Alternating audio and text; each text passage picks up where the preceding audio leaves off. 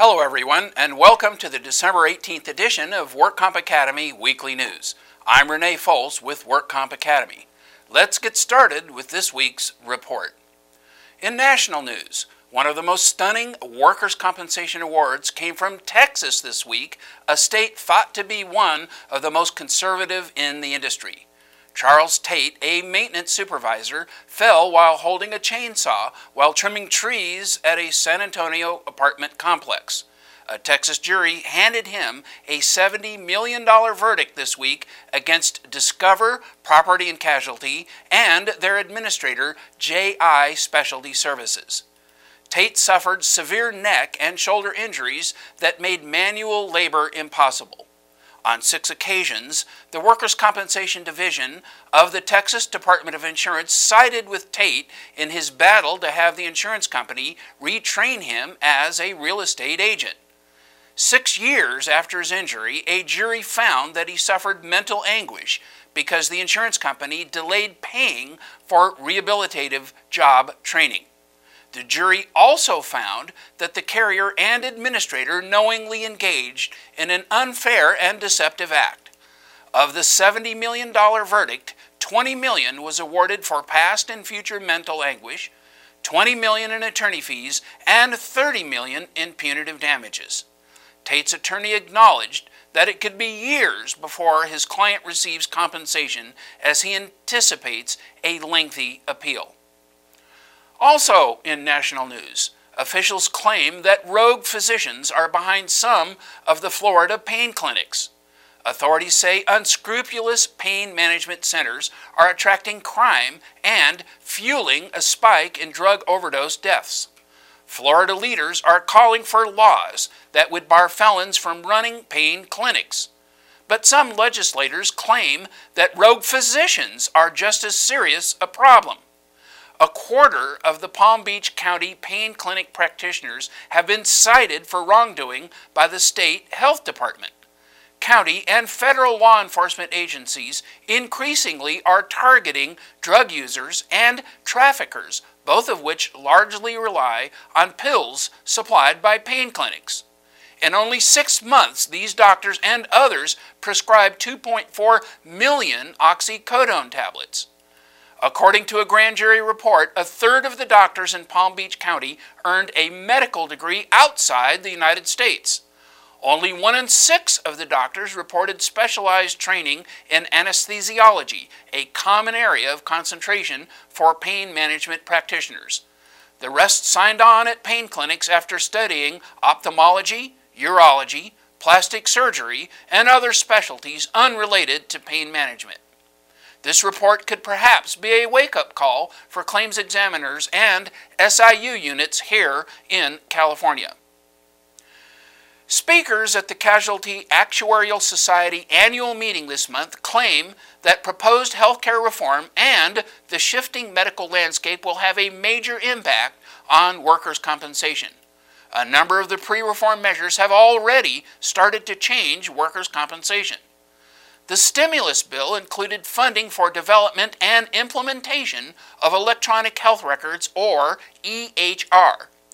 EHR supports clinical decision-making, physician order entry, and clinical data capture and sharing, and carriers will access this information instantly. The stimulus bill also calls for an estimated $1.3 billion investment in various agencies to conduct research to evaluate the effectiveness of specific procedures and the impact of medical care on functionality, outcomes, and quality of life. This is likely to directly affect Medicare reimbursement policies, and over time, this will impact private pay and workers' compensation. This is believed to be a strong positive for workers' comp. Adding more science to medicine will dramatically improve outcomes and potentially reduce costs. Drug pricing, however, is one area of potential change where the likely impact on workers' compensation will not be so positive. Currently, the United States is the only developed country where the government does not negotiate drug prices with pharmaceutical manufacturers.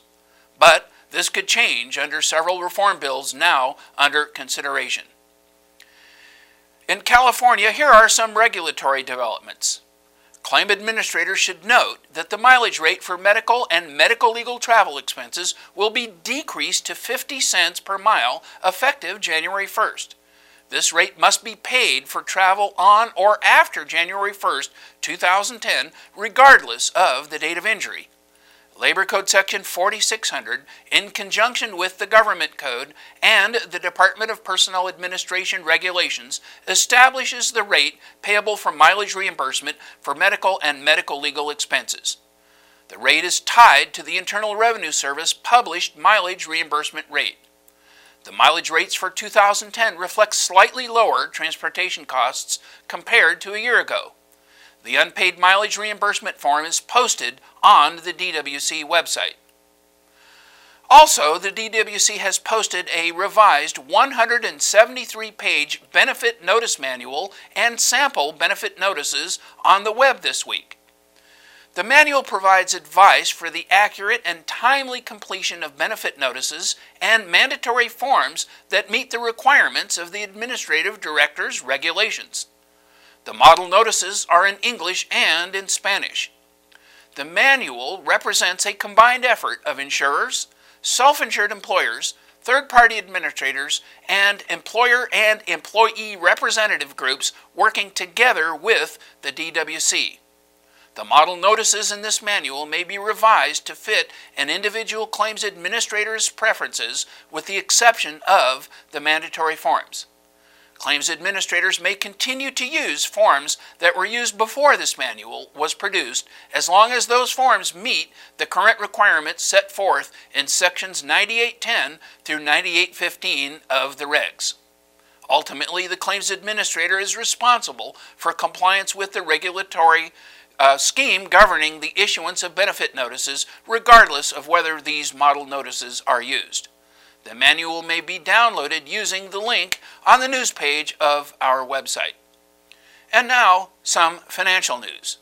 In 1995, the California legislature allowed state insurers far greater flexibility in setting rates for workers' compensation insurance. But for reasons beyond price deregulation, the changes ushered in a period of great premium price volatility. A new RAND Institute report recommended that California address this historical workers' compensation market volatility. RAND researchers believe that California's workers' compensation insurance market will remain vulnerable to wide swings in performance unless these changes are made. Insurer profits dropped dramatically during the second half of the 90s, and 31 insurers failed. Premium prices also fluctuated widely, and the market has been like a roller coaster for more than a decade. This volatility makes it harder for businesses to plan and threatens the ongoing health of the insurance market. The fallout from this market volatility has been widespread.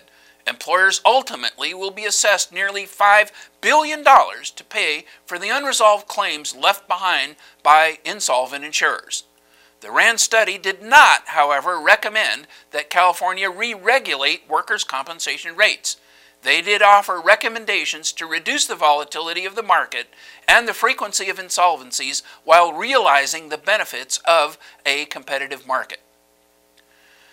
The WCIRB just published the financial results for California insurers through the end of September 2009. For the most part, it was not very good financial news. Essentially, the report reflects that premium dollars collected are down while claims costs are up. The financial results are supportive of the earlier WCIRB recommended 22% rate increase, which were rejected by the insurance commissioner and so far have not been followed by California insurers. Specifically, gross written premium is down 19% compared to last year.